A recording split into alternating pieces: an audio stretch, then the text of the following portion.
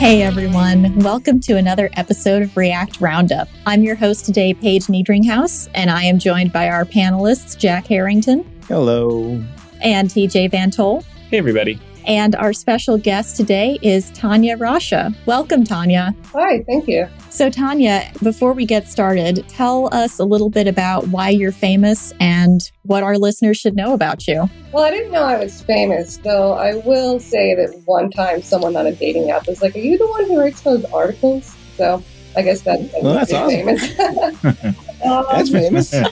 Yeah, I've been writing on my blog since 2015, so I feel like you just kind of keep going, keep writing, and the momentum will kind of build like a snowball, and people will start knowing who you are. So I guess that would be why people know who I am. But yeah, I started in about 2015. I used to work as a chef for about almost a decade before that. So yeah, changed careers in 2015, started blogging about it, blogging and everything that I learned along the way, and just sharing that with the world. So that's kind of me in a nutshell. Did you do a boot camp or a code school?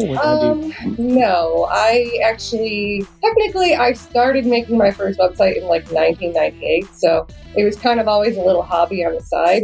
Don't really know how I didn't put that together that it became a career. But yeah, I went to culinary school, and then in 2015, I was like, this is just not for me. What do I actually like? Realized that the thing I do for fun, I can actually make money and a living doing it. So yeah, I just kind of did a lot of self-study. The internet, everything you want to learn is out there if you look hard enough. So indeed, learning and writing about it. That's awesome. Well done. Thank you. Did you work your tail off to get that senior developer gig just to realize that senior dev doesn't actually mean dream job? I've been there too. My first senior developer job was at a place where all of our triumphs were the bosses and all the failures were ours. The second one was a great place to continue to learn and grow, only for it to go under due to poor management. And now I get job offers from great places to work all the time. Not only that, but the last job interview I actually sat in was a discussion about how much my podcast had helped the people interviewing me. If you're looking for a way to get into your dream job, then join our Dev Heroes Accelerator. Not only will we help you get the kind of exposure that makes you attractive to your dream employer, but you'll be able to ask them for top dollar as well.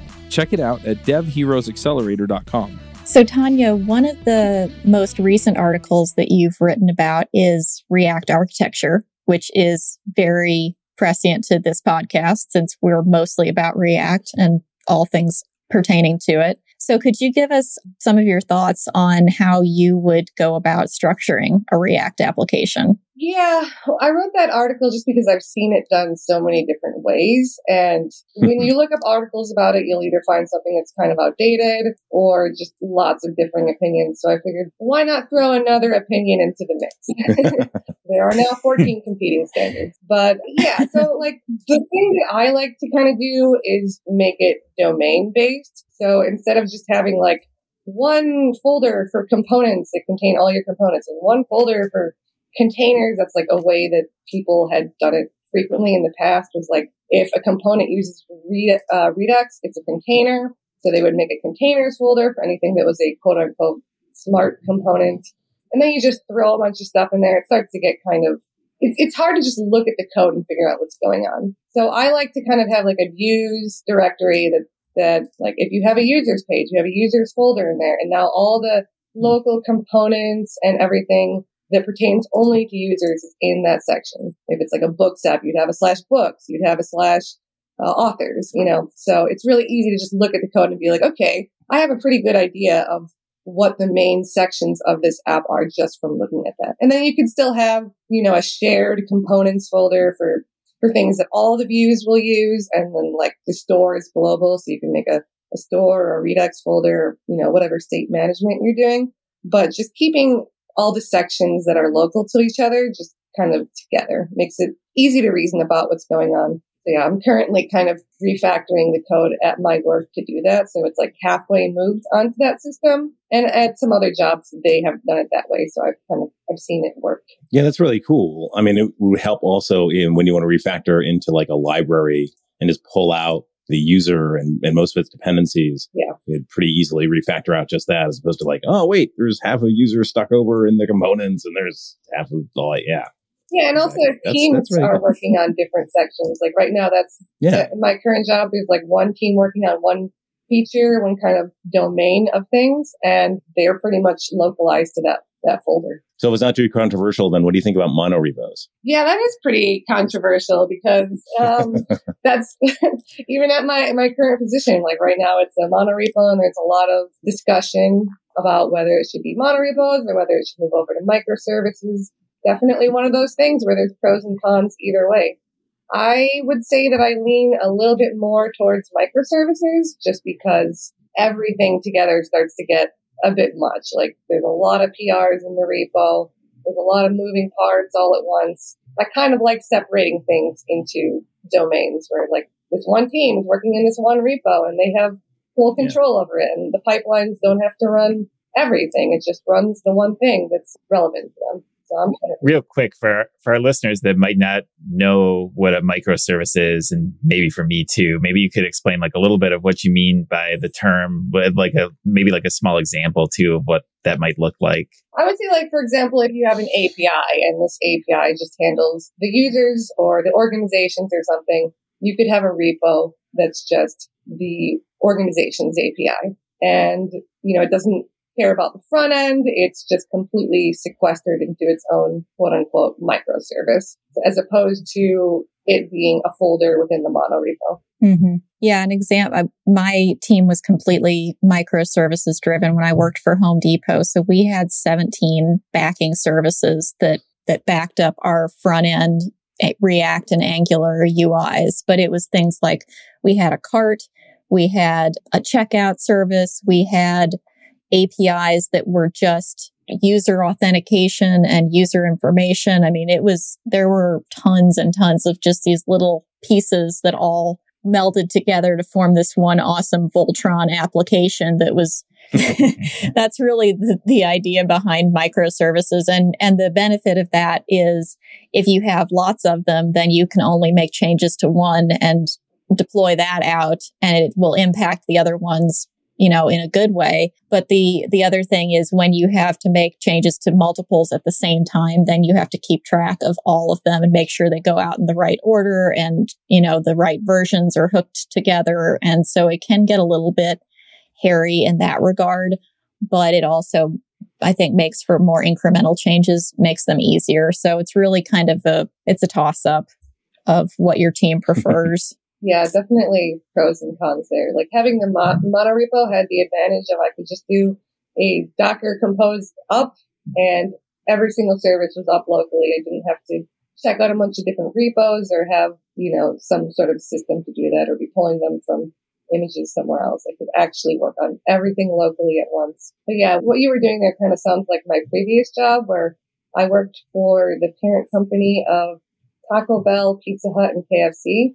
Yum, and they had microservices for cart and shopping and all of that. And one thing that we were working towards there was something I hadn't heard of before, which is called a backend for front end, or BFF. So basically, it would be like your React app is like it's on a CDN, it's completely static. It goes out to this BFF, and then that goes to all the microservices. So you can technically, kind of similar to maybe like a GraphQL server even, where you are centralizing everything there so that the front end can receive the data exactly as it wants, as opposed to the front end having to know about 17 different microservices. All it knows about is the one centralized back end that is specific for that front end. That is definitely a new term for me, BFF. So just so which is a very fun term too, yeah.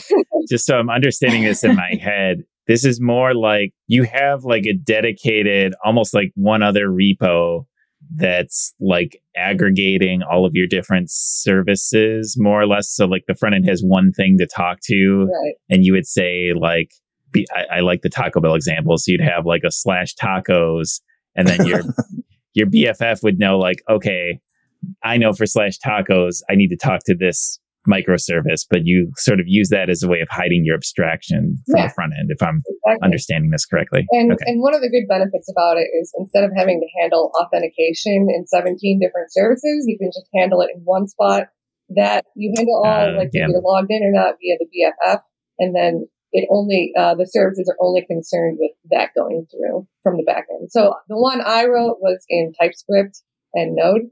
But all the services, actually they were all in Node. Currently, I'm working at a Python shop, which I'm less familiar with. Yeah, one of the things you want to get away from in this area is like what they call the N+1 anti-pattern, which is when you're doing these microservices thing, you make one request, and that one request gets back a bunch of records, and then you need to make a bunch more requests to resolve those records.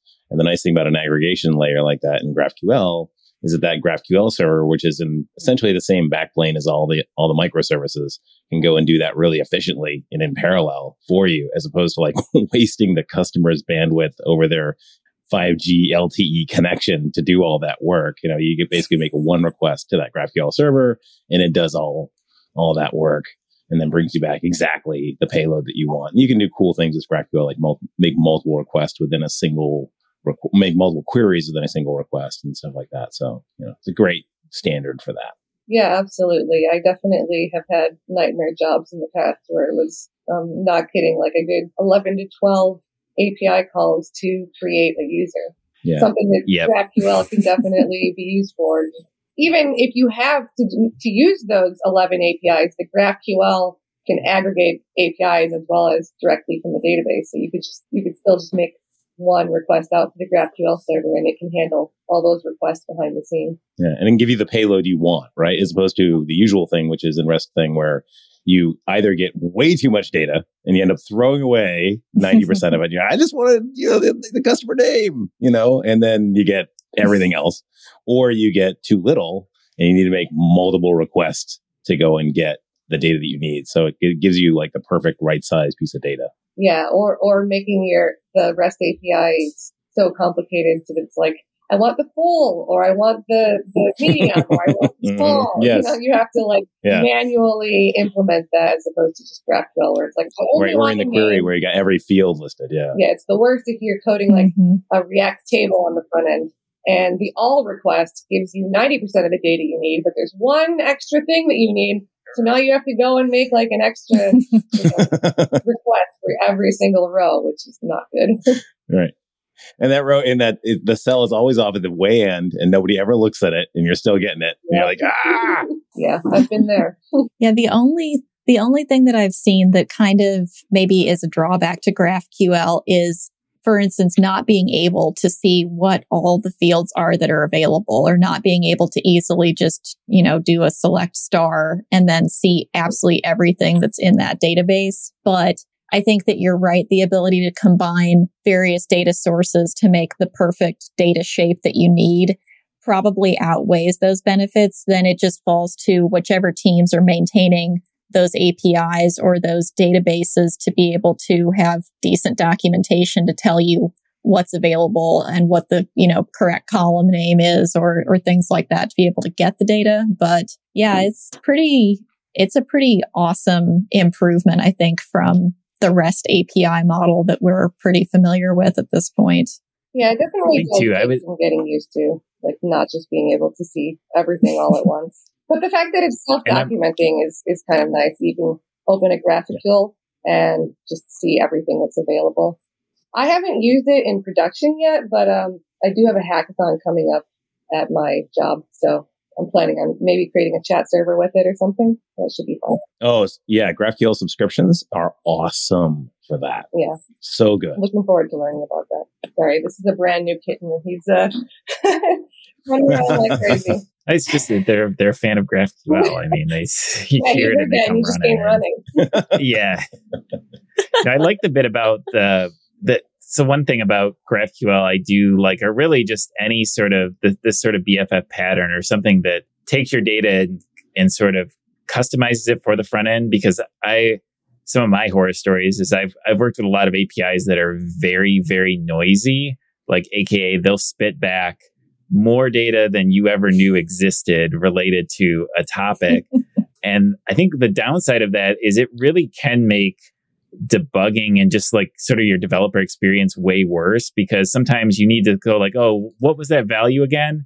And then you're looking in the network tab and you have to sift through this mountain of data. So you can't really pull out a trend from the one thing you're looking for. You have to go in and like put in some custom logging or something to get that information out. Oh, yeah. Whereas if you've really trimmed that down to like, okay, I know this is a noisy API, but my front end just needs these two values, that it makes your debugging life way easier when then all of a sudden your network tab is just like, oh, here's just these two values. It only takes me a half second to see the sort of thing I'm looking for. So that's kind of fun. Like whether you use GraphQL to accomplish that or, like you said, some sort of intermediate server, it really helps. Yeah, I'm looking forward to seeing how that works because I have yet to experience an actual GraphQL server in like a big production.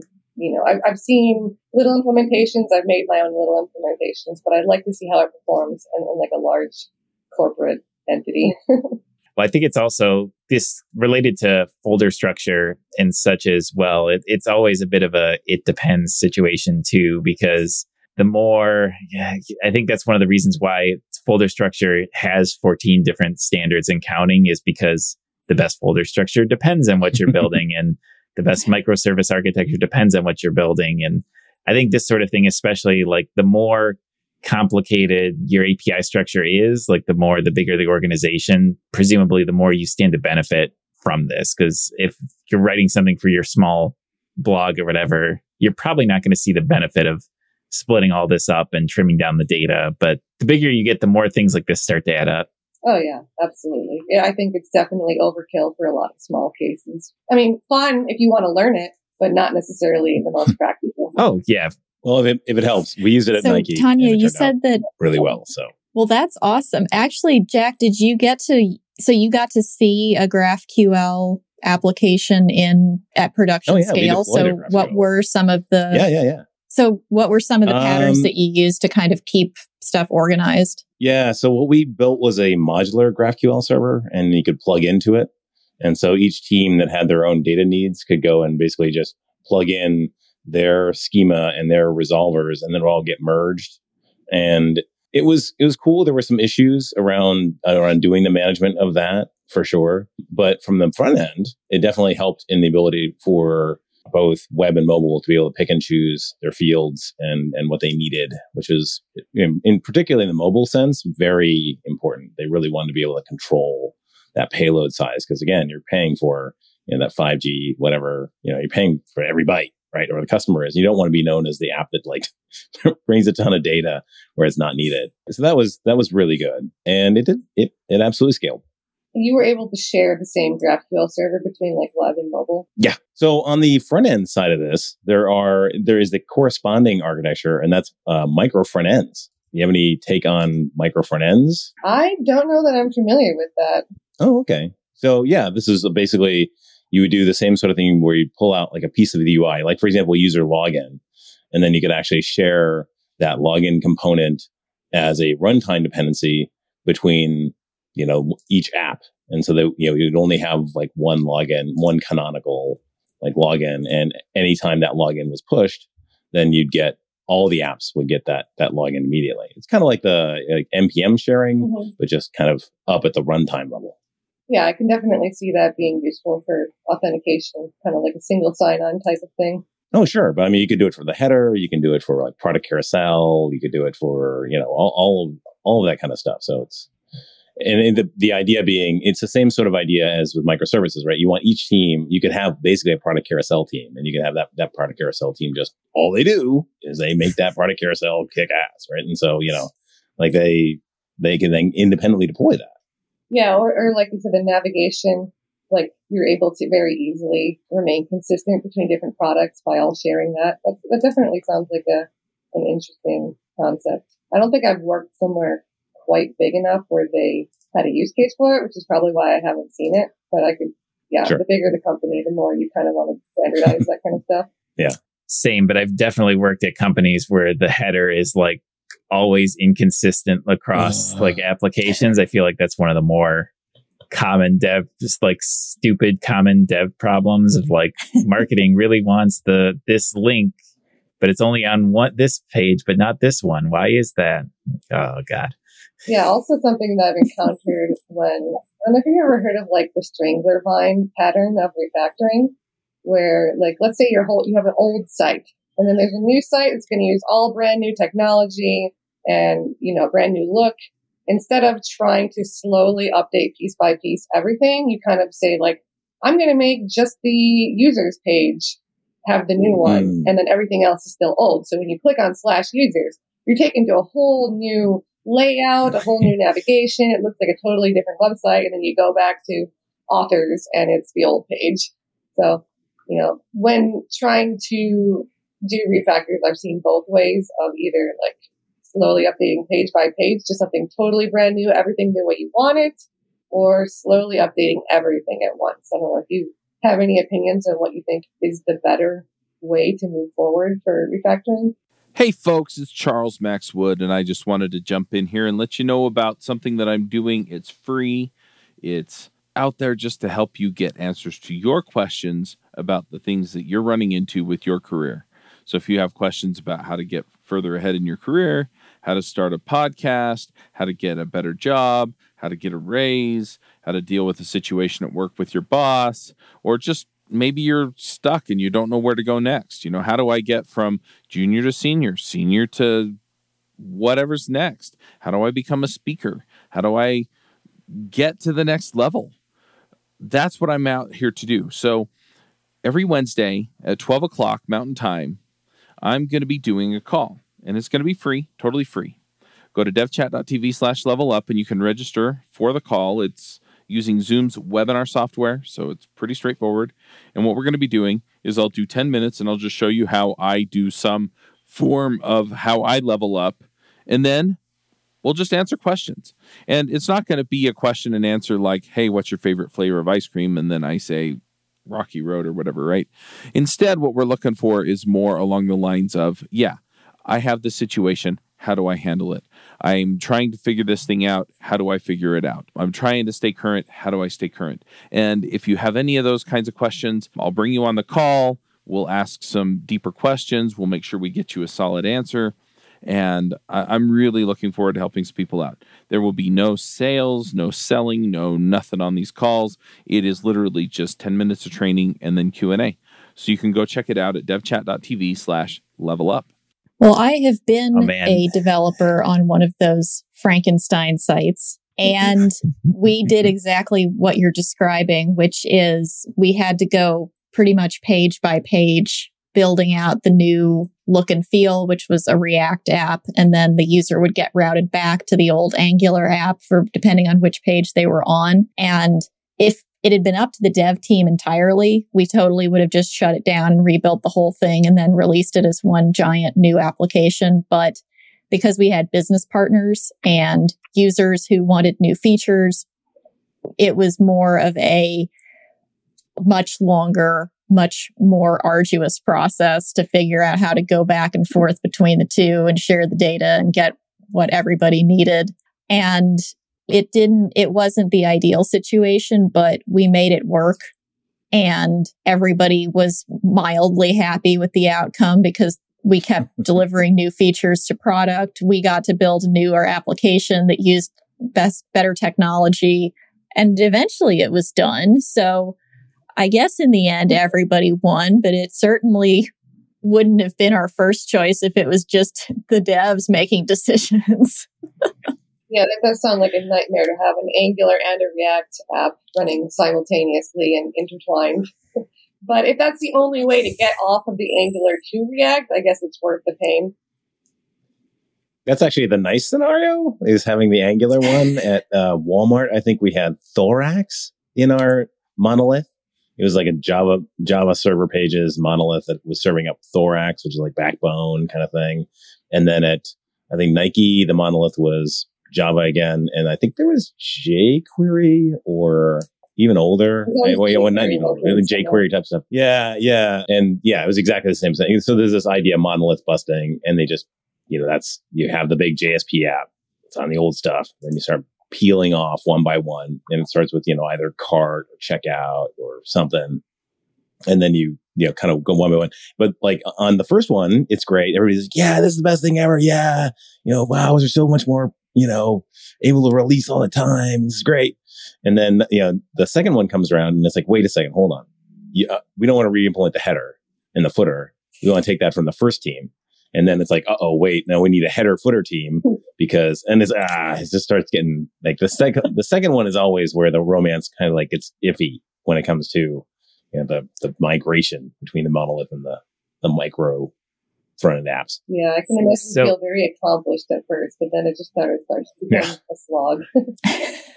I think the biggest thing to me is those sorts of conversions are way easier if they're under the hood type changes, if they're not affecting the user's UI, because I think the horror part of the situation, the thing that makes it the Frankenstein is the user's experience. Like if the user doesn't know they're switching between Angular, React, or whatever Java server pages monstrosity, then it doesn't matter all that much. Like I mean, you don't want there to be delays. It's probably going to be slower, but as long as the UI is somewhat consistent, I think that's more okay. But like I've always tried to avoid situations where the user's like in one system or thinks they're in one system and looks like they're jumping between several different apps. So I remember back when I worked in big insurance, we were updating some sites because at the time everything was built to be IE6 only. And then at some point the business had people that wanted to use their stuff in browsers other than IE6, and turns out they didn't work. And so we had to do this massive sort of conversion, and we did it a page at a time, but we put in a CSS class on the basically top level, the HTML tag or whatever, that was just old.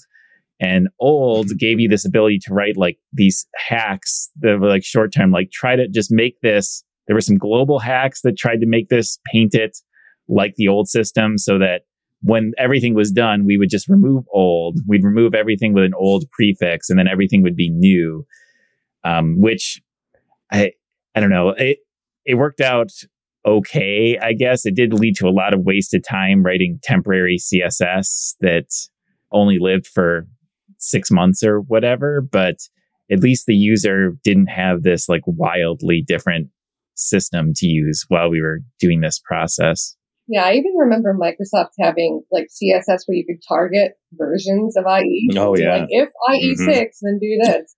But yeah, when it comes to like an app that's wildly different, I have seen that happen with like Chase and PayPal. And sometimes I'll end up on a page that's like so old. I'm like, am I being scammed? Like, yes. Really bad scam, because that's like 10 years ago.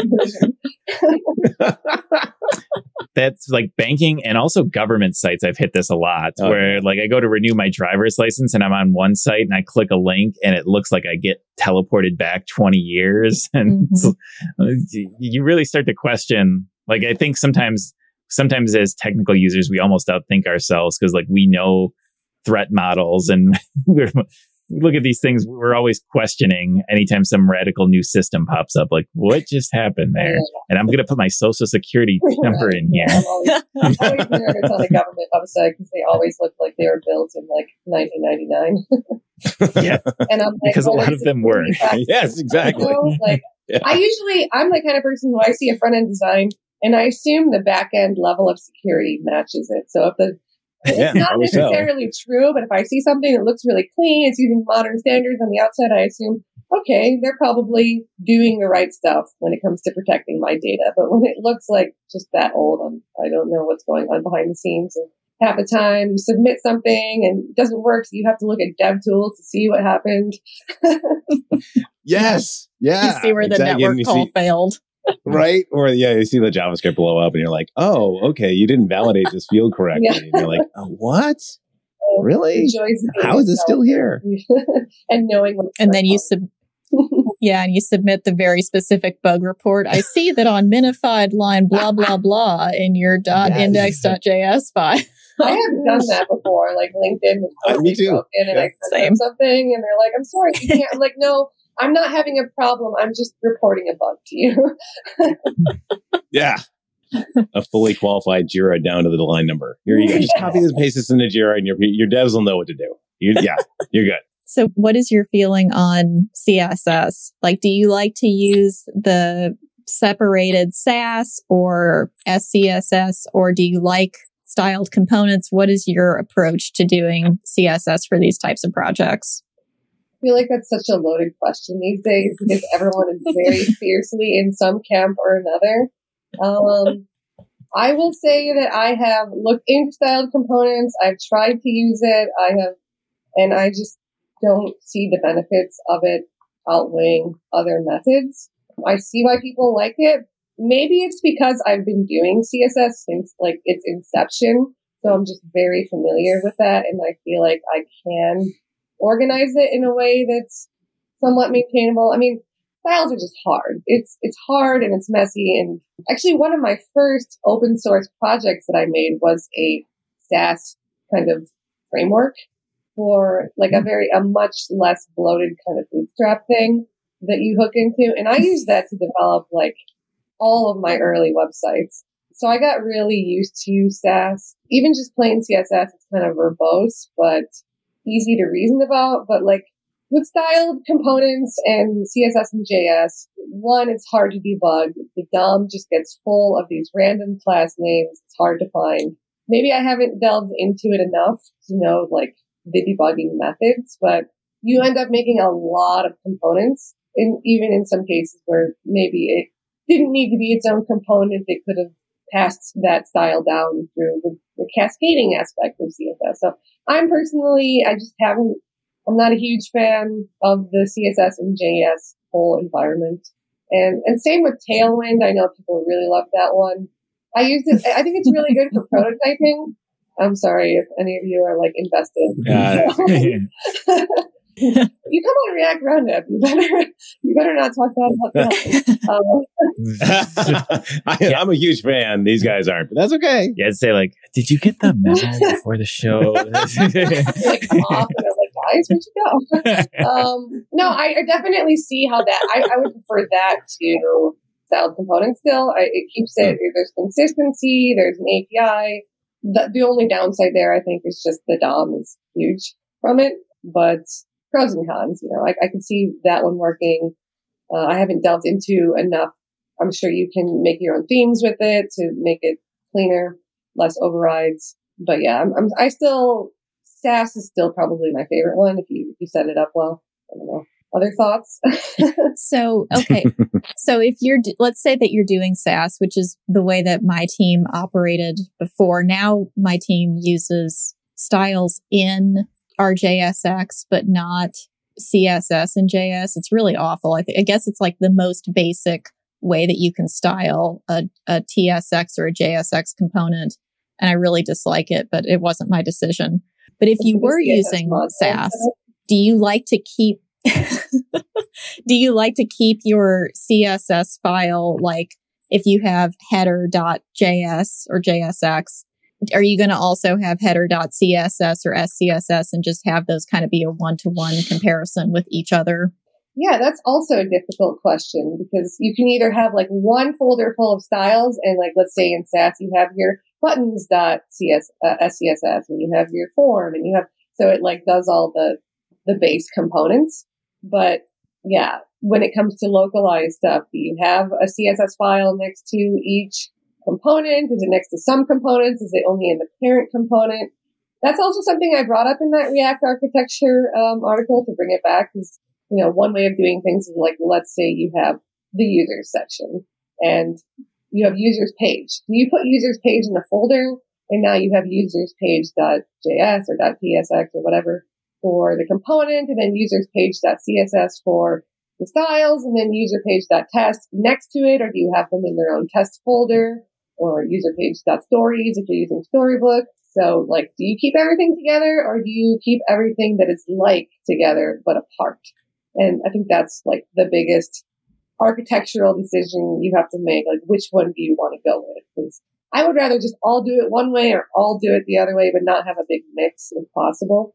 And I haven't quite figured out which one is better. Yeah, I will say, because I'm very much in line with you in terms of CSS thinking. I've struggled to come around with CSS and JavaScript.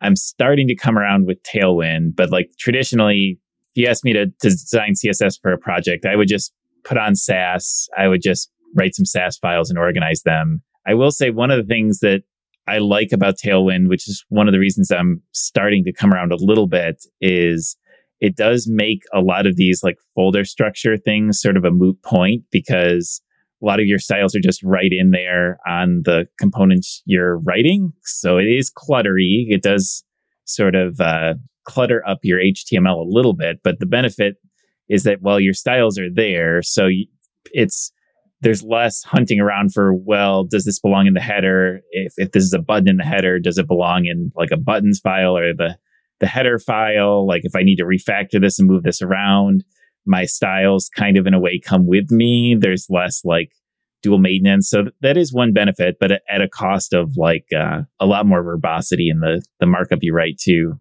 Long class names. That's really just it, you know. Yeah. But that's it. I mean, really. Yeah, it is the one negative, but it's hard to just look at something and know exactly what it's doing from like the 20 classes that are in it.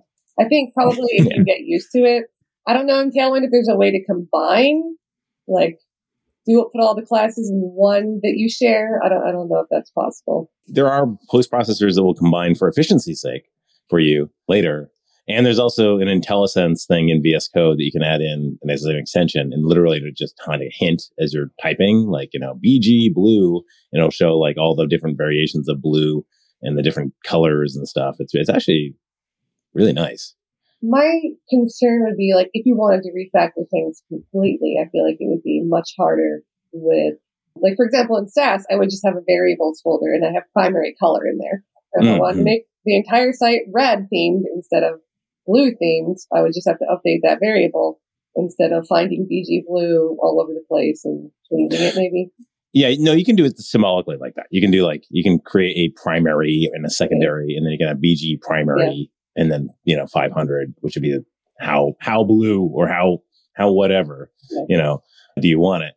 You can definitely do that for sure. You can add variables and for sure and get it symbolically like that. The only difference is you're not going to have that. You're definitely giving away the bootstrappy kind of thing of having BTN, you know, and BTN okay and BTN error or whatever, you know, different, which is, you know, that's a big thing, right? You know, so really depends on, that's the terrible answer that we always give, like, it depends. So it would be like, in that case, you would make a React button component that you pass props to, and then the Tailwind classes that are applied would be based on the props of the button. So exactly, and there's CLSX. How you want to go about problem solving, but either way, you're solving the same problems. Yeah. And if you want more of a Reacty style of Tailwind, there's a great library called Chakra UI. Yeah, I've seen that one. It's very pretty. Yeah, and it has all that, you know, so all of the kind of Tailwindy type stuff is in props. So you want a little bit of extra margin on the X axis, you do MX equals 5. And now it's got some margin, you know, and it just makes it really easy to tweak UI like that. That's one of the things that I like about Tailwind is it's so easy. It's just like add in a class. Oh, I need a little bit more margin on the top. Cool. MT10.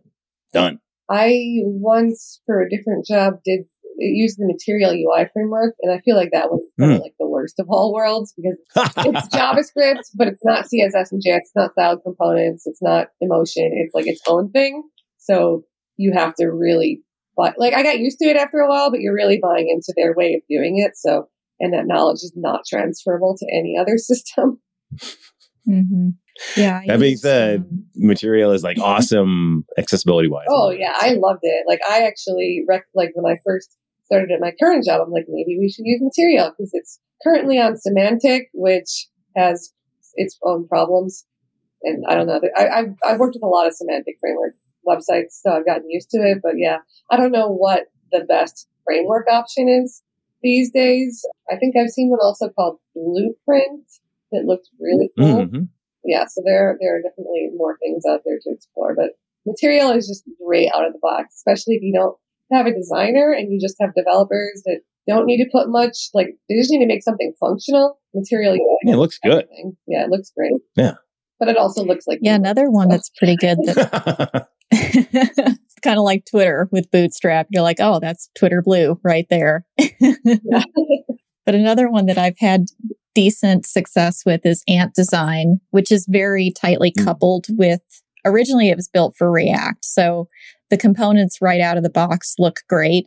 When you want to change the styling of them beyond some of the really basic stuff, though, like, you know, what is your primary color? What's your secondary color? Things like that. It gets really ugly really fast in your own CSS, but same idea. You know, it's very, very streamlined and very much you just drop this component in, it's there, it looks great, it's responsive, it does what you need it to do. but don't try to make it too customized. Then you're going to have problems. Yeah, I've used AntDesign in the past. As far as I've been able to tell so far, it had like the best table components of any framework. It could do everything. It handled async stuff built in, all the sorting, filtering, pagination. That's actually something else. My most recent article was like making sorting, filtering, and pagination from scratch without any framework.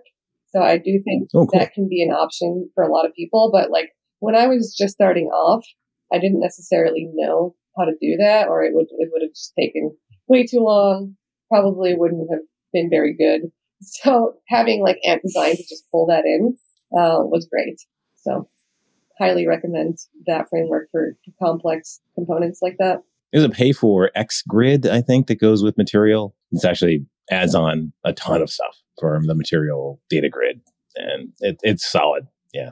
Tables is just a problem that you have to solve in any front end job you have. You're probably going to have a table that needs to handle sorting, filtering, and pagination. Any front end job you have, you're probably going to have a table that needs to handle sorting, filtering, and pagination. Exactly. And maybe selection while you're at it. Yeah. Selecting, both delete. Multiple selections. Tania, this has been hide and show detail. This has been great. Is there anything in terms of React architecture or other things that you think we haven't really talked about yet that we should touch on? There's nothing in specific that comes to the top of my head. I mean, if I were to summarize it in one sentence, I just think making it domain-based, thinking of things in terms of the domain that it's in as opposed to the function that it serves. Like instead of putting everything in components folders, putting them in domain-based folders. So I feel like doing that has just helped me make a code base that's easier to navigate, easier for multiple teams to work in. That's awesome. Cool. Well, we will have all of the links to your articles, your website, everything. Are you available on Twitter, or how would people best get in touch with you? Yeah, I'm on Twitter. It's just my full name, which is unfortunately not very easy to spell, TaniaRascia.com. And so, I mean, Rascia. I'm trying to be a little bit more active on there because it's like a good way to communicate with other developers and see what's going on. And then my website, you can go to tania.dev and that'll take you there. So that one's a little bit easier. Absolutely. Yeah. Score on Perfect. That domain name right there. Yeah. Oh, immediately. Nice. I missed out on Tania.io. I wasn't going to miss out again. Oh, yeah. Oh, yeah. Done. Well, that's awesome. Hey, folks, if you love this podcast and would like to support the show, or if you wish you could listen without the sponsorship messages, then you're in luck. We're setting up new premium podcast feeds where you can get all of the episodes released after Christmas 2020 without the ads. Signing up will help us pay for editing and production, and you can go sign up at devchat.tv/premium. So now is the section where we move into picks. And this is things that we would like to recommend to listeners that we've found either useful or cool or just fun things to share. So TJ, would you like to start us off this week? Sure. I'm going to pick a service called Edge Impulse. So they are a company that helps you build machine learning models. And it's kind of slick because machine learning models aren't easy to build. They're kind of notoriously math heavy and difficult. And they've got a UI that makes it quite a bit simpler. And it'll do things like image recognition. So if you need to teach your code to look for a certain whatever, right, a certain type of objects, it has ways that you can upload images to teach it how to find that. It'll also work with sound too. So a lot of their stuff is if you're taking, say, samples of a machine working and you want to tell it this is what normal operation sounds like, this is when something goes wrong, you can sort of teach a model that way and then have some sensor that maybe notifies you when a machine sounds off so that someone could come take a look. And mostly I'm picking it because I think their UI is pretty slick. So if you need to do any sort of ML work with models, I'd check it out. Very cool. Very cool. Very cool. So Jack, what would you like to pick this week? So this week I'm going to go with something technical, which is not what I usually do, but it's Tanner Inslee's React Location, which is kind of a competitor with React Router. I mean, I know we've all been working with React Router forever, and it's like the industry standard thing, but it's nice to see somebody take a new look at it, a fresh look at it. And that's what Tanner Inslee's done with this React Location router. And he's really nicely handled that kind of preloading thing where you don't want to go to the route before you've actually loaded the data for the route because you don't want to put, spinners when you get there sort of thing. And he's made it just super easy. And it's just yet another part of his TAN stack, I guess, which is his like stack of like React Query and a couple of libraries. React Query is the most popular, and then this new one, React Location, which is pretty cool. Nice. That is not one that I've heard of, but I'm sort of familiar with the TAN stack. So it's cool to see that he's still adding on to that and expanding his empire as he goes. So Tania, what would you like to recommend to our listeners this week? Well, as far as something technical, and I promise I'm not getting paid to say this, but my site is hosted on Netlify, and it's just like, I use it for everything. It's so easy to deploy static sites. And they clearly care about the open source and learning community because my website, they have hosted under like the open source. It's like, it's free for me because it's all learning resources for everybody else. So the fact that they were kind enough to do that, I really appreciate. So I would probably throw that out there. If you have just front end only sites, it's extremely easy to deploy them and watch your deployments and see your pipelines and deploy multiple branches. And I use it for everything. So I would probably throw that out. Yeah, Netlify is great stuff. Yeah, same. I love Netlify. I host my personal site on it as well. It's so awesome and easy. I love it. Cool. So my recommendation for this week is going to also be a technical resource. And it's actually a course that I've been meaning to get into, which is TypeScript. Because although our company uses TypeScript and one of the code bases that I work on is based in TypeScript, I've never really learned it in any formal sense of the way. So I found a really great thing called Full Stack React with TypeScript. And it's actually on a company called Newline, which I authored a book for or a course for as well. But I'm using the resources that they have. And so far it's been really, really good and illuminating to, I can figure out how to get there, but I'm not really sure why I'm writing code the way that I'm writing it for TypeScript. So it's been good for me to actually build the fundamentals under it. So I've been enjoying it a lot. The code examples are really clear and the writing style is really easy to follow. So I'm a fan. That's awesome. All right. Well, thank you all again for joining us for this episode of React Roundup. Tania, thank you for coming on and being our guest. Thanks so much for having me. And we will catch everyone on the next episode. See you next time. Bandwidth for this segment is provided by CacheFly, the world's fastest CDN. Deliver your content fast with CacheFly. Visit CacheFly.com to learn more.